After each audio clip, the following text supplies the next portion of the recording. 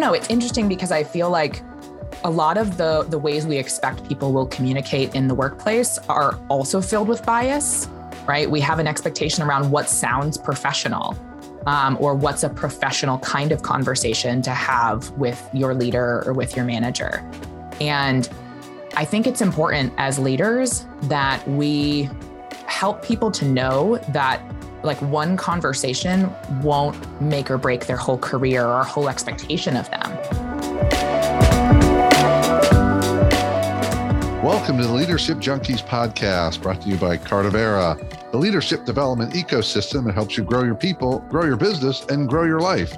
We're also excited to now be a part of the Evergreen Podcast Network, a network of podcasts that covers a wide range of topics with interesting conversations, all designed to help you grow. Today, we have Katie McLaughlin with us, and she is the founder of an organization called the McLaughlin Method. And they provide leadership and culture transformation for startups and other organizations. The great part about their work is they use theater-based exercises, which based upon Katie's background in theater. Today, we're going to talk about building culture, navigating change in an organization, what it really means to build engagement. We're going to talk about how we can get past checklists and actually get down to the business of building those more authentic cultures. Everything from how we communicate, and we love this one, really important is understanding the reality of the ways that assumptions and biases show up in our leadership, our communication, our perspectives, and all of our decision making.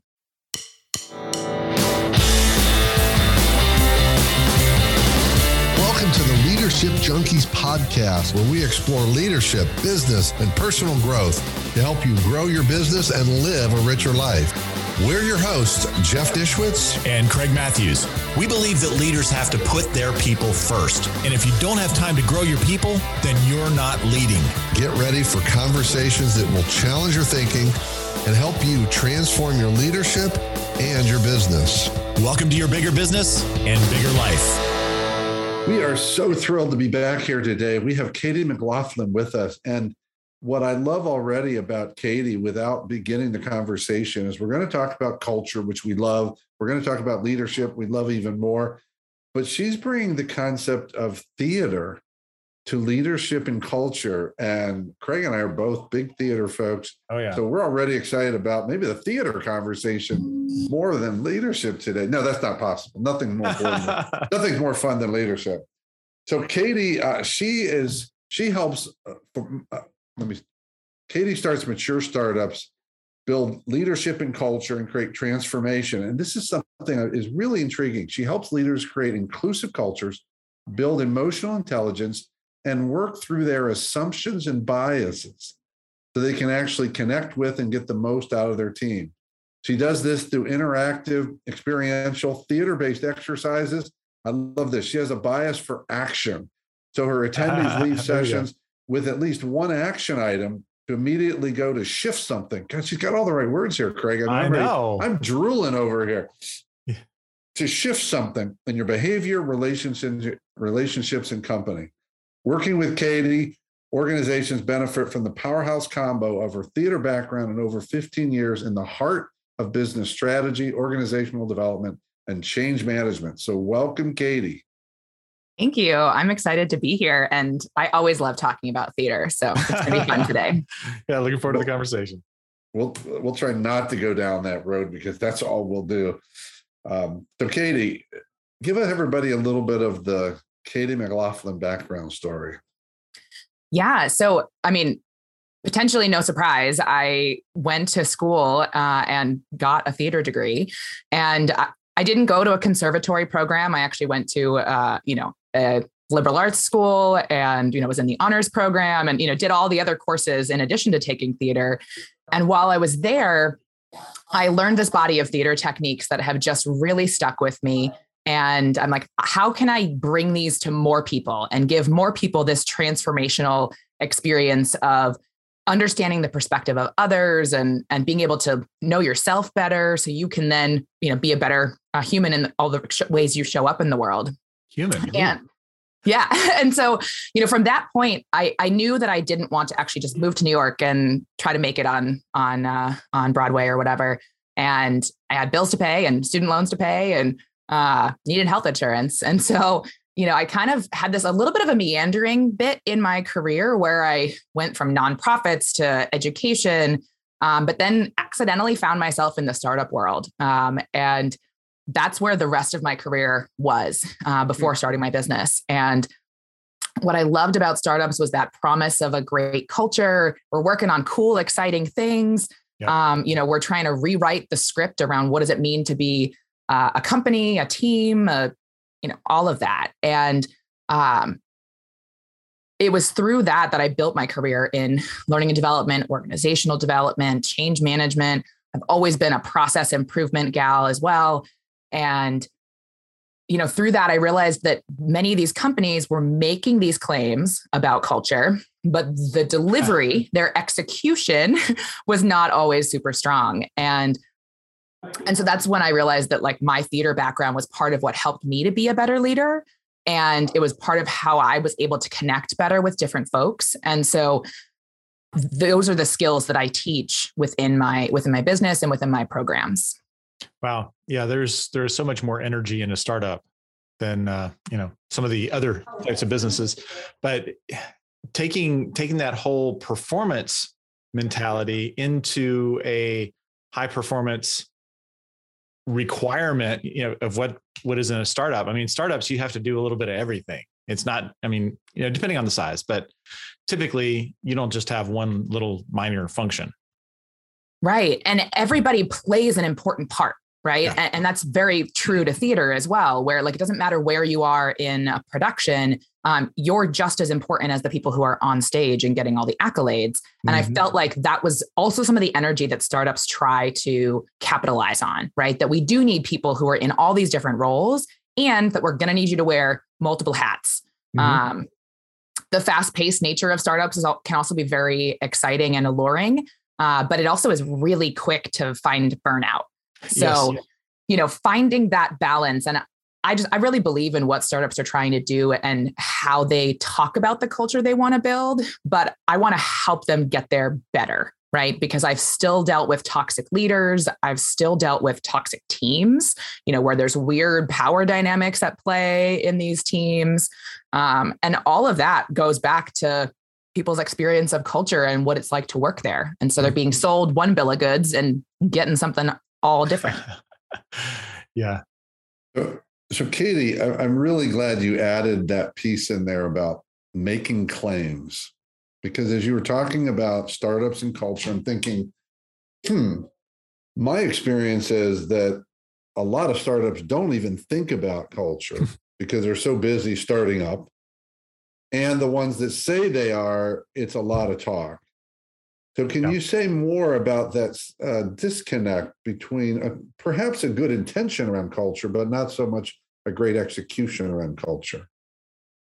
So one of my favorite examples, and I will anonymize this to not throw anybody under the bus, but, this one company that I would love to work with has a really in-depth people page on their website, where they're like, we are building a great team. Oh, and we happen to have a great product. And I feel like that is kind of the way that most startups are handling kind of the people, like the people recruitment and the people branding messaging for their company. And then I take that same company and go look them up on Glassdoor. And, their overall Glassdoor rating is, above 4. So that's good. The highest you can get is 5. Okay. So 5. Okay. Yeah. Highest you can get is 5. So they're above 4. So that's good, quote unquote.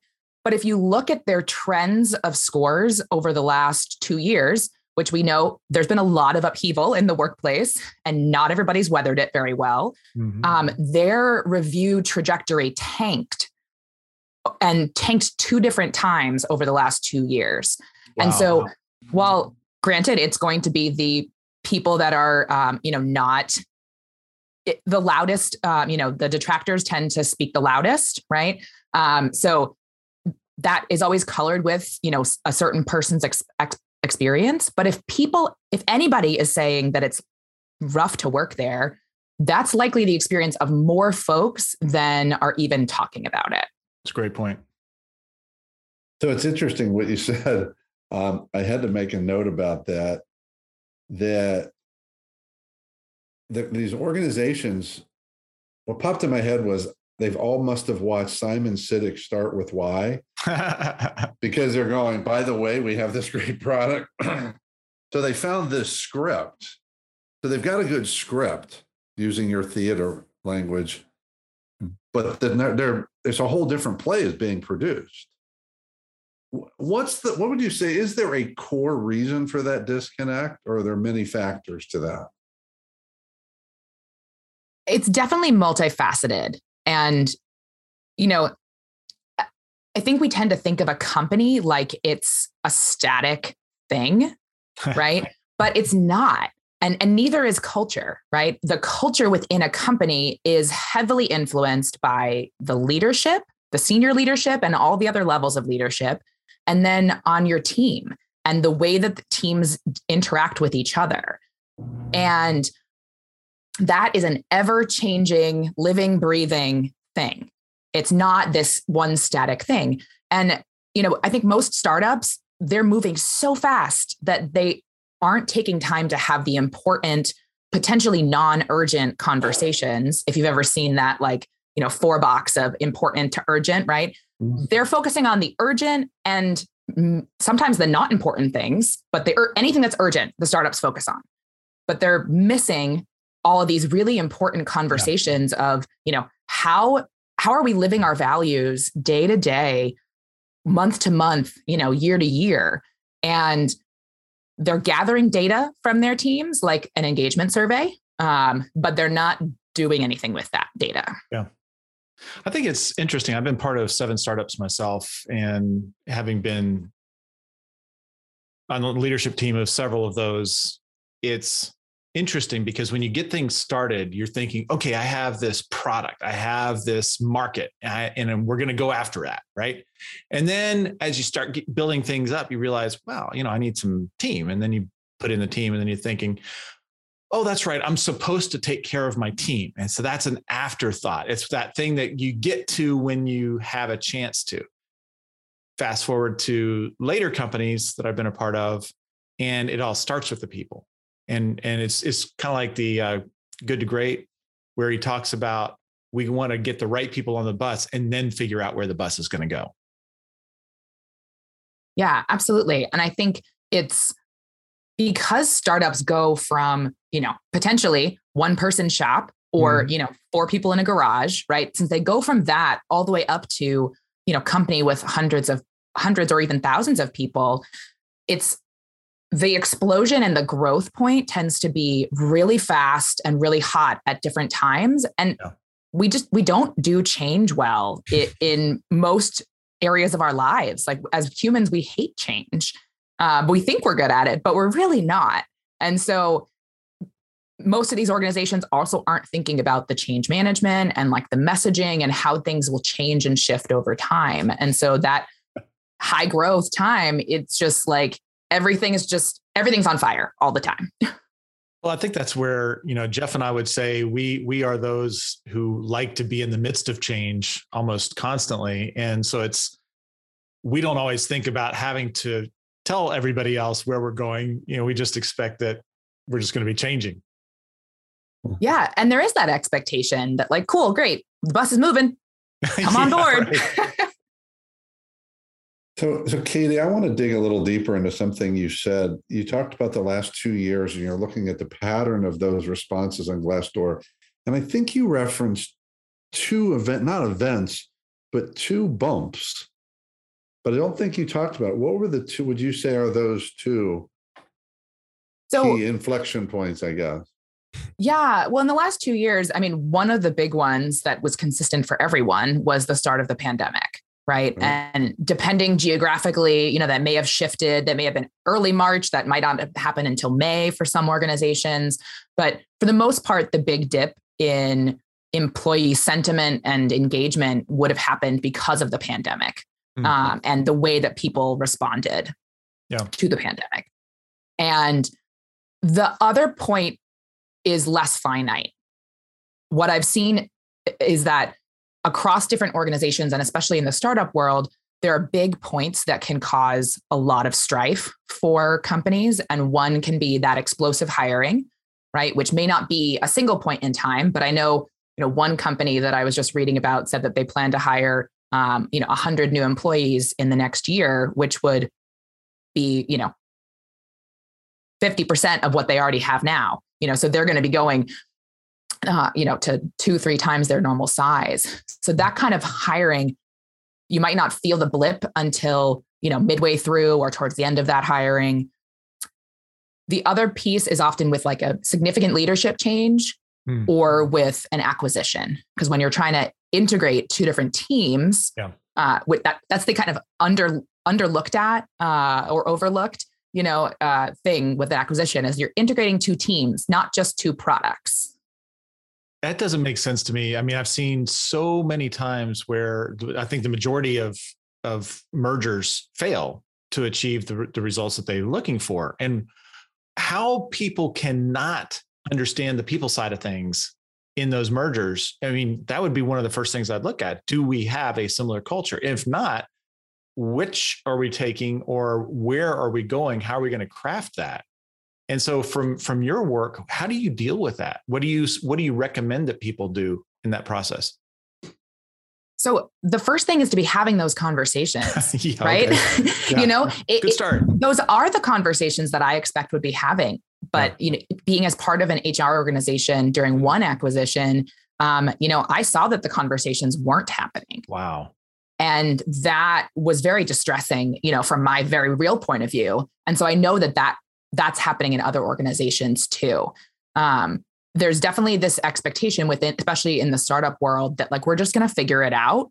Right. Yes, and I think that's the cop out that most leaders can find themselves in, is like, they'll figure it out. Right. They're just going to have to. Whereas if we actually were to craft and plan an integration strategy of how are we actually going to bring those people onto teams that already exist? Are we creating new teams? Can we involve people in the design of that too, right? There's a wealth of knowledge and talent on your teams, and we don't involve them enough in the decision-making process. There's a lot of fear if you don't. Well, right. I'm feeling compelled to create a list. I have a new idea to create a list of all the phrases that whenever we hear them, we know the opposite is true. Synergy. Well, one is you just were talking about with the mergers. How often most mergers don't work, actually. I mean, huge, not just like 51%. It's like huge 78. percentage don't. But nearly every one of them, they say it's a great culture fit. Yeah, that means it's not. You didn't talk about it. The other one is I'm an ally. Yeah, that's probably not true. I have a growth mindset. We talk about this a lot. People like to talk about what they are and not show what they are. They want to talk about their values, but not show those values. So I guess that's a transition to a question. You said living the values.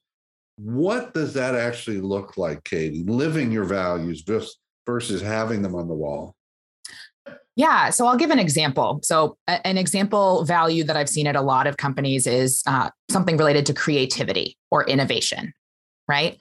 And so, one of the ways that you could live that value of creativity would be having experiences of decision-making that are creative, right? Like theater. Ooh. Yeah. Right. So are you, looking at different ways of doing things, or do you have just kind of your standard rote experiences that are available to your employees? Are you trying to do fun things that are different with your team? Those are some of the ways that you could be living out creativity, but it tends to just be that thing on a wall, right? Or we bring it up at our annual review time and don't think about it any other time. Or we start all our meetings off by saying, okay, we're going to think outside the box today. So therefore we're now creating and innovating. There's another one. Right. This list is getting really long. This list is getting really long. By the time we're done, we're going to have 100. The things you don't want to hear from leaders. Well, the thing is, most people don't agree on which box we're in. Yeah, I agree. But I don't think people even know that there is a box sometimes, right? If there is a box, if you have expectations, right? If we bring this back into other language, right? Like the box is typically expectations, right? Where there's expectations either on the leader side, on a senior leader side, on the individual. And you have to be articulating those expectations. That's probably the biggest challenge that I see most leaders could overcome, is just simply communicating more of what's in their head. Let's take a quick break and hear from our sponsors. If you enjoy the Leadership Junkies podcast and you want to grow your leadership, we have a new course for you called Become a Confident Leader. In this course, we will share some of the keys to becoming more confident in your leadership and also to become more impactful. Go to cardavera.com/confident to find out more. See you on the inside. Do you love news about LinkedIn, Indeed, Google, and just about every other recruitment tech company out there? Hell yeah. I'm Chad. I'm Cheese. We're the Chad and Cheese Podcast. All the latest recruiting news and insights are on our show. Dripping in snark and attitude. Subscribe today wherever you listen to your podcasts. We out. Don't you know that you're a grown-up? I'm a grown-up. Me too. Yep, me too. But these days being a grown-up can really suck. Luckily, we're grown-ups who grew up in the coolest generation. We had video arcades. And also some of the best TV and movies ever made. We lived the origin of awesome consumer electronics. The list goes on and on. Yep, Generation X. Exactly. And we're Gen X grown-up. Every week, the Gen X Grown Up podcast explores media, tech, toys, games, and more from both yesterday and today. Through the eyes of Generation Xers who absolutely love that stuff. You can find us on iTunes or wherever you get your podcasts. Or find us on our website, genxgrownup.com. Life sucks as a grown-up. All right, you think that was good enough? I hope so, man. I'm tired. Who listens to a promo on a podcast and then goes and listens to a different podcast? Right. I've never done it. Right. Welcome back. So, Katie, let's talk about something you were talking about those expectations in the box, but I suspect that might be moving towards the arena of what you talk about assumptions and biases. And those are two very different things to me, but talk about those two concepts, and especially then, so talk about those two, and then we'll go into how do those show up in leadership and get in our way. Yeah. So I tend to bucket assumptions and biases together because most of our biases are unconscious and we're not even aware that it's happening. And that frequently also happens with assumptions. We don't realize that we're making an assumption about what somebody should or shouldn't be doing with their time, or how they should be using company money, or, insert some other kind of scenario at work. We don't realize that we have these assumptions, or that we don't realize that we also then have these biases that tend us towards, giving assignments to the top 3 people on your team and never giving anything creative or new to the other folks on your team, right? Like that could like us, right? Right, exactly. And so, basically what I try to get at with assumptions and biases is that we're looking at taking a fresh look and a fresh perspective at our decision-making process, our thinking process about people, about situations, right? And our natural reactions to a situation. And once we are more aware of how we naturally respond, what might be happening inside of our heads, are we assuming, that X person is lazy versus this other person who is productive, right? Can we start to ask ourselves questions about that? Then we can start to shift our behavior in a variety of areas once we know where we're at. Okay. You bring up a great one right there that just jumped out at me, this idea of lazy versus productive without ever considering context. Right. But you ask that one question, say, well, I think this person's lazy and this person is super productive. Well, wait a minute. So, but if this person who you claim is productive is actually underperforming the other because the job they're doing is actually easier for them than this person.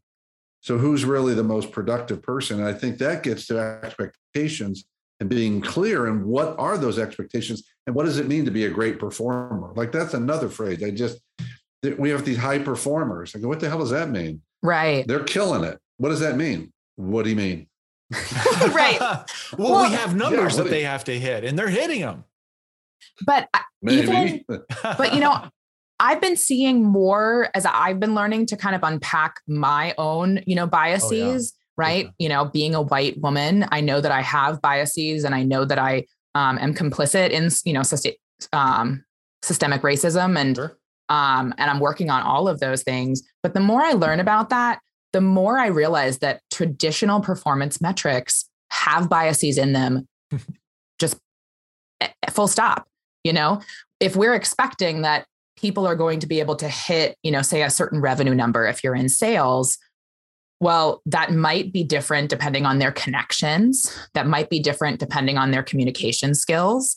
That might be different depending on the hours in the day that they're able to work, which might lead to, realizing that people have different family obligations. And, so when we only look at people metrics and performance metrics in a vacuum, we're already introducing biases towards the single person who has no children, who has no other obligations, and can just work, a lot more. Oh, that's absolutely true. I think that, one of the questions I often ask when I'm doing like business development, relationship building training, to get people to think, I say, so let me assume you've got this person and this person, and both of them generated $100,000 in revenue in the past year.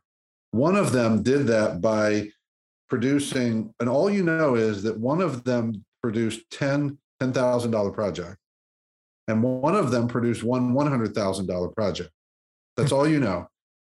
Who's your better performer? And it makes them think, because I'm not saying there's a right or wrong answer, but most people will say, well, they're equal. I'll say, no, I'm going to tell you the 10. I'll take the 10 because the other person got one big deal. But if they don't get a big deal next year, they're going to put a goose egg up there. This person, to me, I make assumptions. I probably ask the next question of, let's look at their activity. I'm going to bet that this person is probably more active versus this person is just hitting the home run. And where did it come from? Like, you got to ask more questions. Well, my brother-in-law is the client. Oh, okay. So you dialed it in. Yeah. Yeah. Well, and then looking at like the quality of that customer, right? Is that customer sticking around? Is there growth potential within those sales, right? Again, it's a matrixed experience at work. And so our experience or expectation of performance should also have a matrix component. I think what happens is people try to oversimplify. There's complexity to business, to relationships, to people.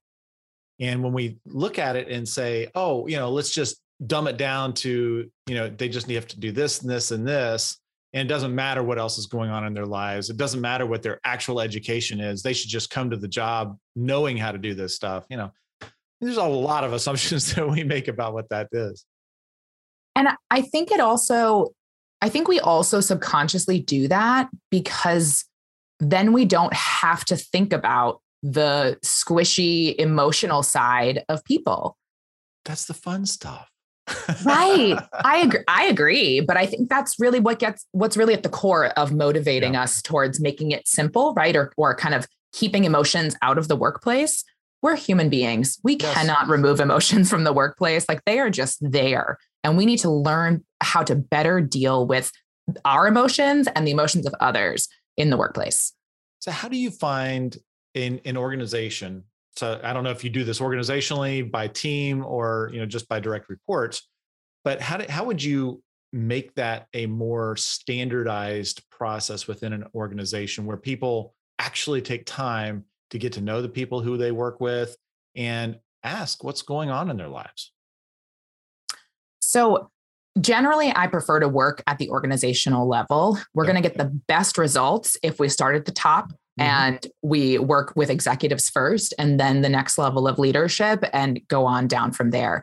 But I do also work one-on-one with individual leaders, and also do some team health rebuilding workshops that I call them. Okay. But what I work on in the core of my workshops is helping to create that safe space where people can share what is actually going on. Yeah. And anybody listening might think, oh God, I'm going to have to like bare my soul in one of your workshops. But that's where I bring in theater, because none of us like talking about emotions. We don't really have great language to describe what's really going on for ourselves in our emotional conversations or in our emotional landscape. And so theater helps us create objective situations, objective images of our reaction to a situation. And that way we're not having to say, you hurt me when you said this, right? We could instead say, okay, what if your leader were to say this phrase? Now I want everybody to use your body, use your facial expressions, and show the biggest reaction that you have to that. Be as big as possible. And you're going to see all kinds of different versions of the similar reactions. Maybe they're afraid, maybe they're disgusted, maybe they're excited. We could see that whole gamut of expression, and we don't have to have them know the language that they need to use in order to communicate that. We can understand it with our eyes and how we feel. So I'm curious about that, Katie, from your method standpoint. As you were talking a few years ago, I was doing a training with a construction company, which is interesting because I don't know you'd think about construction as the safest place to have those emotional conversations as a category. That's an assumption. But I was teaching them to do better presentations. And one thing I did, and I do it all the time now, I stumbled into it. I said, I want everybody to get up and I want you to just start talking about something that you care about. And I'll tell you when to stop. No plan, no nothing. Probably half the people got emotional talking. Yeah. And it wasn't because they were talking about their emotions. They were talking about something that involved emotions, and there was no way they could do it without the emotion because they went together. And I started thinking, and people later said, I learned so much about this person today. Like, why isn't that space there? Yeah. And I think it does take some intention, and it does take some time, but more the intention. Yep. And I love what you're talking about with bringing that theatrical element to it. And I wonder, does that separate them in some way, that it makes it safer because it's theater now versus a so-called real, or what's the word, critical conversation? Yeah, I think that it really does help create more safety. We don't immediately dive into okay, so what's your real emotional reaction to this maybe incendiary statement? We play a lot of games to start, and we get people just seeing each other as humans again, right? We're playing, we're laughing.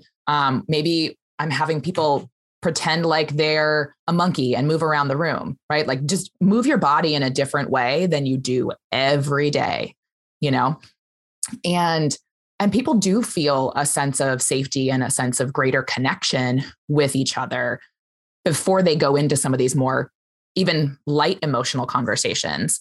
One exercise that I did with a team recently was I had them each create an image. So that's kind of the general prompt that I use. Create an image using your body, facial expressions of a typical action you take at work every day. And so they created that.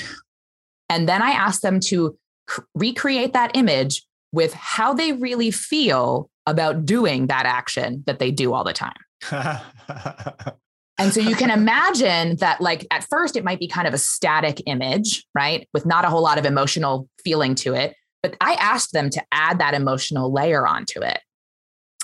And then as a follow-up, this is where really the empathy really comes into play in my workshops, where each person went around, they showed their image with all that emotion, and everybody had to then mirror that image, take it on, feel what it felt like to be in that activity and try to match their feelings.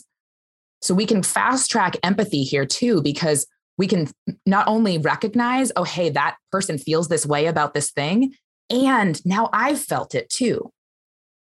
It's so amazing how when we move our body in a certain way, it can actually trigger our emotions as well. So that's a phenomenal exercise. Yeah, thank you. So, Katie, you've used a word a number of times, you probably know you have, that I want to highlight. You've talked about humans. And let's face it, there are still organizations and leaders today that don't see their people as humans. I guess I'm going to be simplified. Say there's three buckets. There's organizations and leaders who don't see people as humans. There's organizations who treat their people as humans. And in the middle, there's the big group that says, yeah, we know they're humans, but they don't really treat them that way. Yeah. Like, what are you finding? Are you finding a pattern? And is there a movement? Are we seeing some shift in this towards more humanity in the workplace? So the big patterns that I'm seeing are in more companies moving into the realm of realizing, oh, right, they are humans, right? And they're starting by doing the public things of making declarations of our people matter, right? They are, doing the other, press release kind of things around, okay, we added these new benefits, we added these new perks, right? So they're trying to do what I refer to as kind of the checklist of employee engagement or HR, related culture activities. What's expected. Exactly. So they're starting there, which, you need to do those things. But at the end of the day, culture is felt in the in-between moments.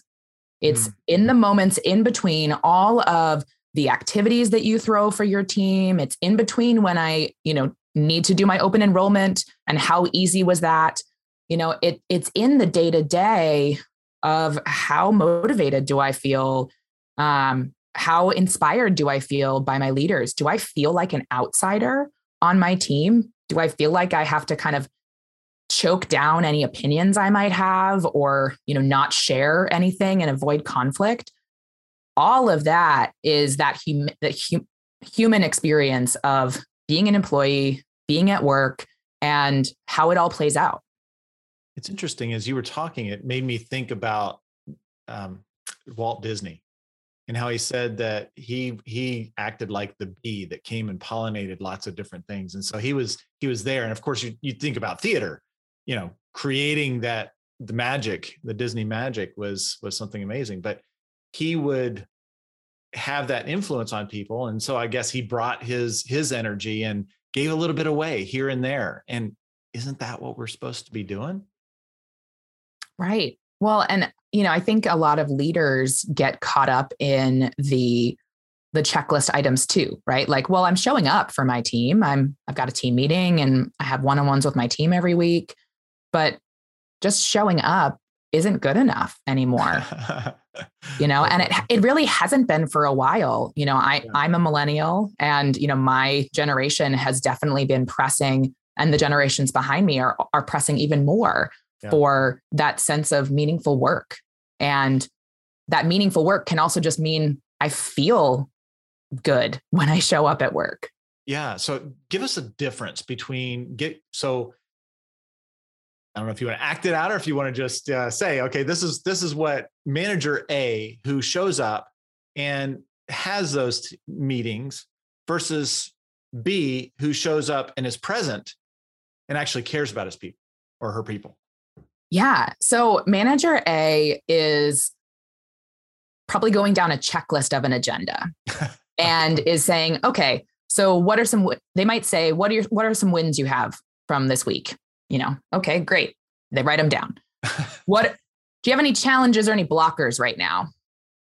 Okay, well, I don't want you to worry about that. And I don't want you to worry about that.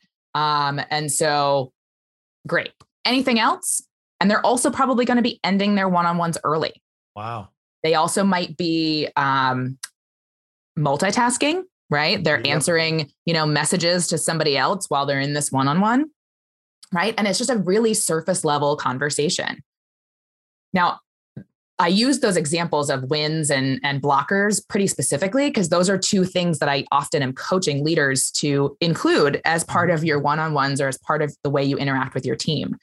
But there's a difference between checking the box and genuinely celebrating and recognizing the work that your team has done. A genuine, gosh, thank you so much for taking on that project. I know it wasn't easy. And I really appreciate you navigating the challenge there. So thank you. Right. Like that sounds very different than like, good job. And if you can actually see it in the eyes that they actually do mean it. Right. Yeah. And no, I want you to ask a question about a specific scenario, but I think it plays out a lot. It's on this topic of the checklist. Last year, I worked with an organization. We're talking about change. And senior management's response was, we've done a lot to change things. The team's response was, no, you haven't. And the senior management's response was, wait a minute, we did a survey last year and asked you what you wanted. And you came up with 10 things you wanted, and we did all 10. But they were all the things you talked about. They were things like, can you change more healthy snacks in the cafeteria? They were very tangible things. And I remember, it was hard because senior management said, we gave you everything you asked for. So they thought it wasn't fair. And I said, but clearly there wasn't enough trust and safety here for them to really tell you the deeper issues. Now, I believe that's on leadership. Leadership needs to dig deeper and not stop. But are you finding that there's this disconnect where both really think they're doing it right, but there's still this miss? Absolutely. I know I've been talking about, and we've all been talking about, some of the really obviously negative things leaders can do. I genuinely don't believe any leader sets out wanting to be the bad leader, right? I think every leader genuinely wants to be that leader that everybody looks up to and is considered a mentor for folks. But it takes intentionality and it takes time to really create those experiences and create those relationships. Mm-hmm. And, it's one thing to do a survey, ask people what they want. It's another thing to let people tell you, right? Have a focus group, follow up, add some context and some flavor to the conversation. So it's not just, I filled in these checkboxes on this survey. People are very concerned about retribution when it comes to a survey, and they are very concerned about anonymity. No matter how good you are at letting them know that it's anonymous, they're still going to question. And part of that is going to come from the fact that they had experiences in the past where it wasn't anonymous and they got burned. And so you as a leader have to acknowledge that they're bringing all of that baggage with them too. So at what point do you get beyond the anonymity and you actually have real conversations? It requires trust for sure, but what absolutely. Do you see? Well, I think the important piece is that it's got to happen either one-on-one or in small groups, right? So it really takes the entire village to help get to a place of authentic communication, authentic feedback, and safety, right? Yeah. So, I've been a really big fan of Amy C. Edmondson, who wrote The Fearless Organization and, kind of coined the term psychological safety. And the way that she talks about the psychological safety and some of the examples she gives is that it's possible to have that in parts of your organization and not throughout your entire organization. And so wherever you are in an organization, if you're leading just one team or if you're a senior leader over, an entire department, you can be the one who starts the change. Because as leaders, we have to model that. What we model gets repeated, good and bad. Yeah. And I guess it's also, let's say we're middle management, something like that. We have somebody above us, somebody below us. And if we show that we're not going to, that we're going to choose the kind of environment we want to be in, and telling our bosses that's not appropriate, what are the people below us, so to speak, going to think as well? It's that modeling, but it's also, can we do it in a respectful way? Can we build the relationship to the point where we can have those honest discussions? Right. And I don't know. It's interesting because I feel like a lot of the ways we expect people will communicate in the workplace are also filled with bias, right? We have an expectation around what sounds professional, or what's a professional kind of conversation to have with your leader or with your manager.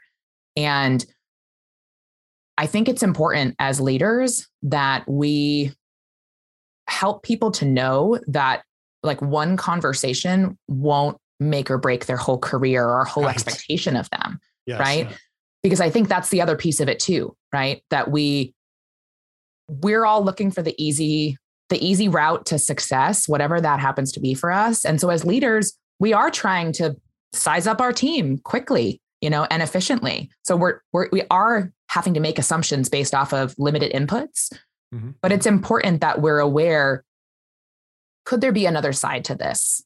Could there be more color behind this assumption that I'm making about this employee? And do I need to address some of my own stuff because this person triggered me when they gave me that feedback? I felt bad as a leader when they said I did a crappy job. Yeah. Like we do feel like that. So Katie, we've talked about a topic a lot today, but I don't think we've named the topic because many of the things we've talked about today would fall into the bucket of emotional intelligence.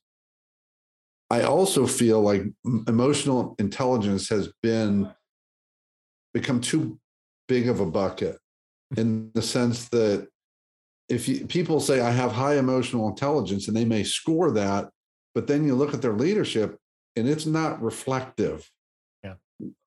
Where's some of the gaps or where does emotional intelligence maybe end?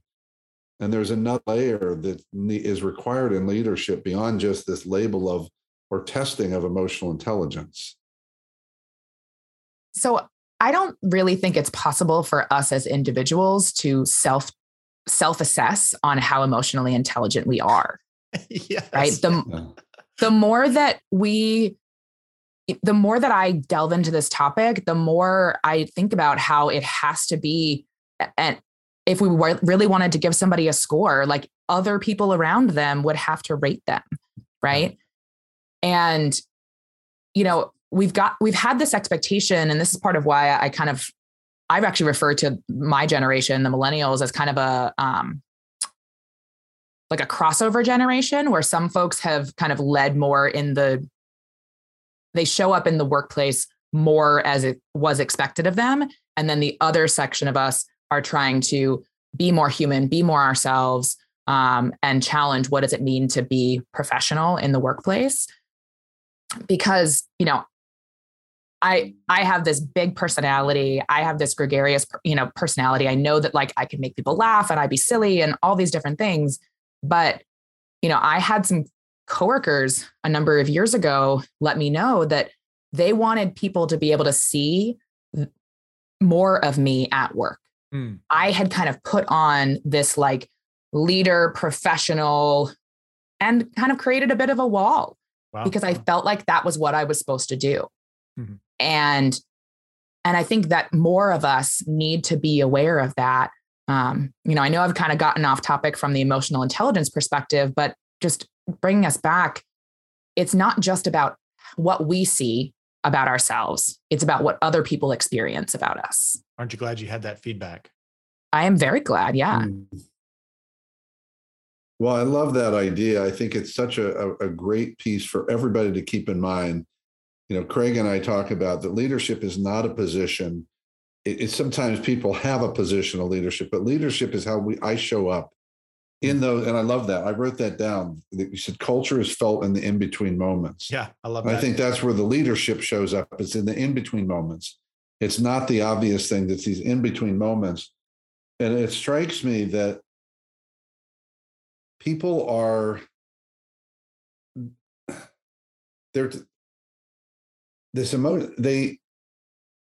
I think, Craig, you said it earlier, that we like it easy.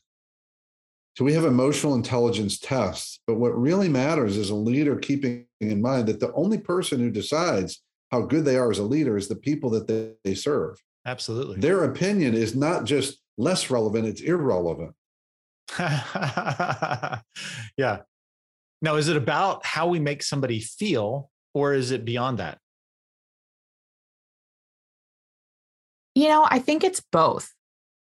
We can't control how we make someone feel. We can influence it, but we can't actually control it. And that's where this notion of like emotions in the workplace, it gets complex because we're all bringing in our experiences of bad leaders in the past, or bad relationships that had nothing to do with work, right? We're bringing that all with us. We don't just check that at the door.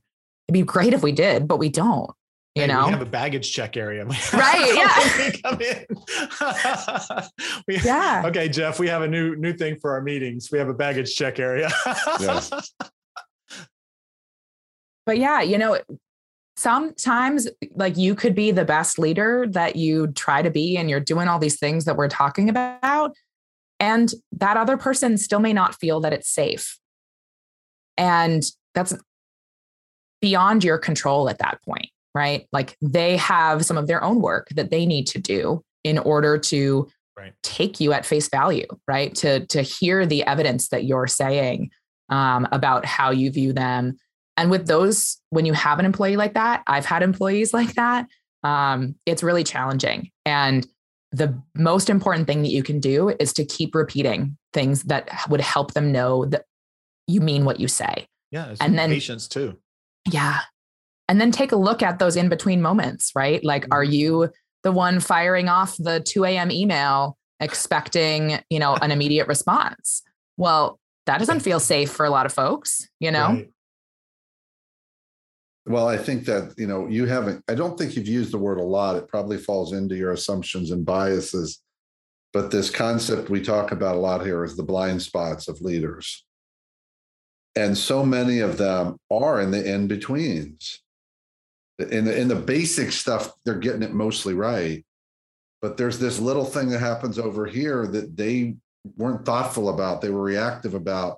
They didn't pay attention to. Because I hear these regularly from friends and people I know. They'll say, let me tell you a story. And they'll tell me, I go, oh my God, did they really say that? And I'll say, yeah, they did, because they probably had no idea that what they just created, they missed that moment.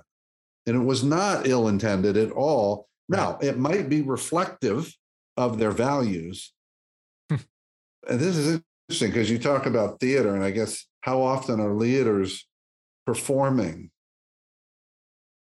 well, but not leading well? Right. You know, I think that a leader's performance is typically measured off of the performance of their team.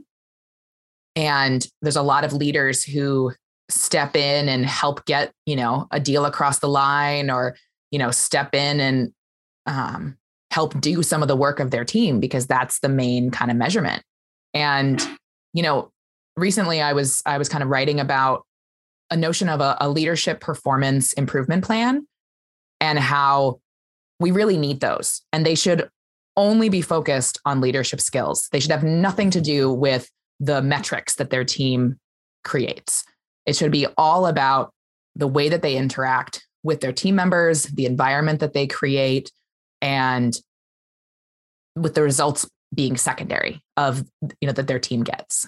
And everybody needs one. Everyone's got one. Yes. It's not just people who are quote unquote poor performers. Everybody wants to grow, feel like they're progressing. Once they stop, that's when they check out. Right. Now, you talk a lot about engagement. Where do you see those key engagement factors coming into play? So I use the term engagement mostly because I have an HR background. And so engagement is a key HR kind of metric and term. Right. And over time, I've just realized that the true value of those engagement surveys or culture surveys, and the intentions behind a lot of the questions that are being asked, like, you know, I feel like I have someone who cares about me at work, or, you know, I feel like my manager listens to my concerns, right? There's a wealth of really helpful data in there around the kinds of behaviors that people are expecting and whether or not they are seeing those behaviors. And so when I think about engagement, at first my brain goes to that. Like, are people actually saying, hey, yes, you are doing those things, and I do feel valued, and I do feel part of this. But engagement also happens in those in-between moments. Are people speaking up within meetings? Are they asking questions? Are they notifying you of errors or issues? You know, those kinds of things are all engagement examples. And once you have people who kind of just go mute and don't communicate anymore, then you've got some of your first signs of a problem. So, Katie, let me ask you a specific engagement question, especially in the context of remote workforce. You were talking about how the last probably 10 to 15 years, I'm guessing, most of the surveys are saying that a key factor in engagement is having that friend at work. Now people are saying, well, people are working remotely. Oh my God, they won't have a friend at work. My premise is they may not need a friend at work anymore because they're getting that kind of relational support remotely through friends and family. I'm curious, what's your response to that? And beyond that, what are your thoughts about how remote working is maybe changing what it means to be engaged at work? Yeah, so it is a challenge, remote work and engaging a team. You know, I haven't thought about that question specifically, but I do think that our relationship with the workplace is changing. And part of the reason why that I have a friend at work question, it has been such an important question for so long, was that psychologically, we're more willing to stay as part of a group where we feel like we're part of a group. And when you have a friend, that helps you feel included and all of that. But what I've seen over time is that I've made great friends at a lot of these companies that I hated working at. And I've kept those friends. And many of them have, I've worked with them since at other companies. You know, we've all kind of gone to different places together sometimes. And so I think that the friend question is an effort to say that this is something that would tie you to the company. And that would help us realize that you're going to be more likely to stay for longer. You know, you're less likely to leave. And I think the reasons why people leave are less about, do I have a friend, right? They're more about my relationship with my manager. They're more about, do I have the opportunities that I am looking for? And in this remote work environment, as leaders, we have to do more to engage our teams than we did before. We had a lot more casual interactions that would go towards building a relationship and building our understanding of someone's needs. We don't have those. So we have to be looking, we have to be scheduling and blocking time, and we have to be available. That is the biggest shift I think leaders have to make in the remote work world. And that means that some things have to come off of your plate. Yeah. I hesitate, but I'm going to ask one more question. I know I want to be respectful of our time. You talked about the plate, and that's something Craig and I hear so regularly. There, like you said, a lot of leaders don't want to be jerks. They don't want to be bad leaders. And they'll say things like, I wish I had more time to spend with my people. I just don't. Now, my knee-jerk reaction is, what the hell are you doing?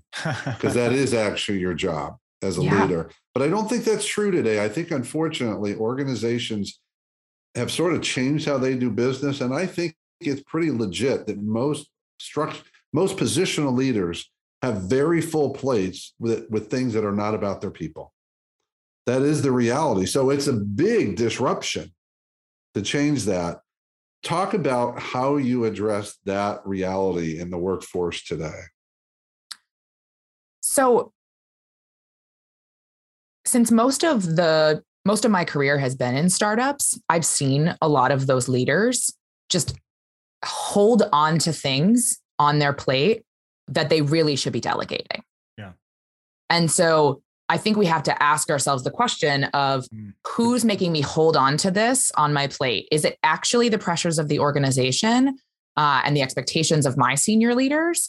Or is it that I'm not willing to delegate this because I don't have the right people, because I don't feel like I can trust them, because I have control issues and need it done my way, right? Like, we have to be asking ourselves those different questions and just actually genuinely questioning, what am I here to do if it is not for my team? That's a fantastic insight, Katie. That makes so much sense that, oftentimes they have stuff on their plate that they don't need to have on there. And a big piece of that, I think, comes from the fact that we for so long have been promoting the folks that are the highest performers. And so they keep some of those side projects and they keep them for their whole career, right? Because they're really good at these different work products. When, to your point, Jeff, like leaders are there to lead people.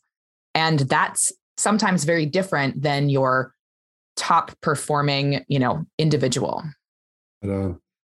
Katie, this is so rich. I really wish it could continue. I hope you hear that sincerely, because I feel like this could go on for hours. And perhaps it will in a different venue or in a different time.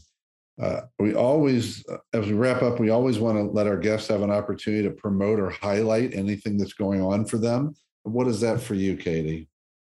Yeah. So the big thing, I have also loved this conversation and would be glad to chat more. So the big thing I want to offer to anybody who's listening is I've got a free workbook on how you can optimize your response to those culture surveys, how you can use that to show your team that you are listening. And so, no matter where you are in the organization, there's nuggets in there for you on how to understand what you're looking at and how you can take action. Gotcha. Wonderful. And how do they access that? Right on my website, okay. McLaughlinMethod.com. I will share all of that. And what's the best way for people to connect with you? I have your email. Is that best, or is it social media?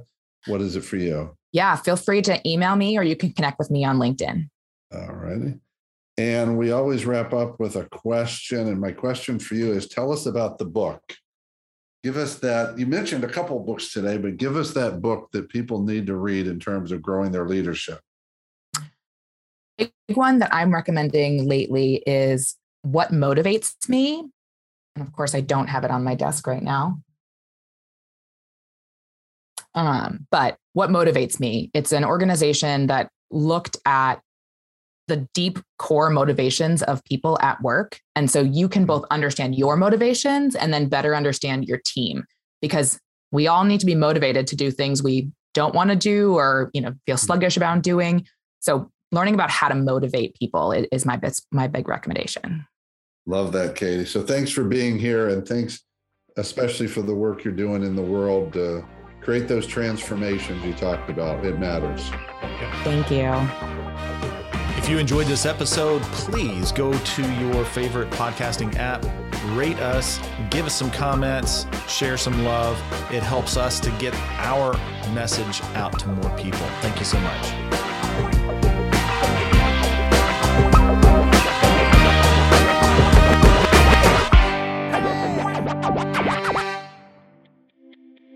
If you enjoy the Leadership Junkies podcast and you want to grow your leadership, we have a new course for you called Become a Confident Leader. In this course, we will share some of the keys to becoming more confident in your leadership and also to become more impactful. Go to cardavera.com/confident to find out more. See you on the inside.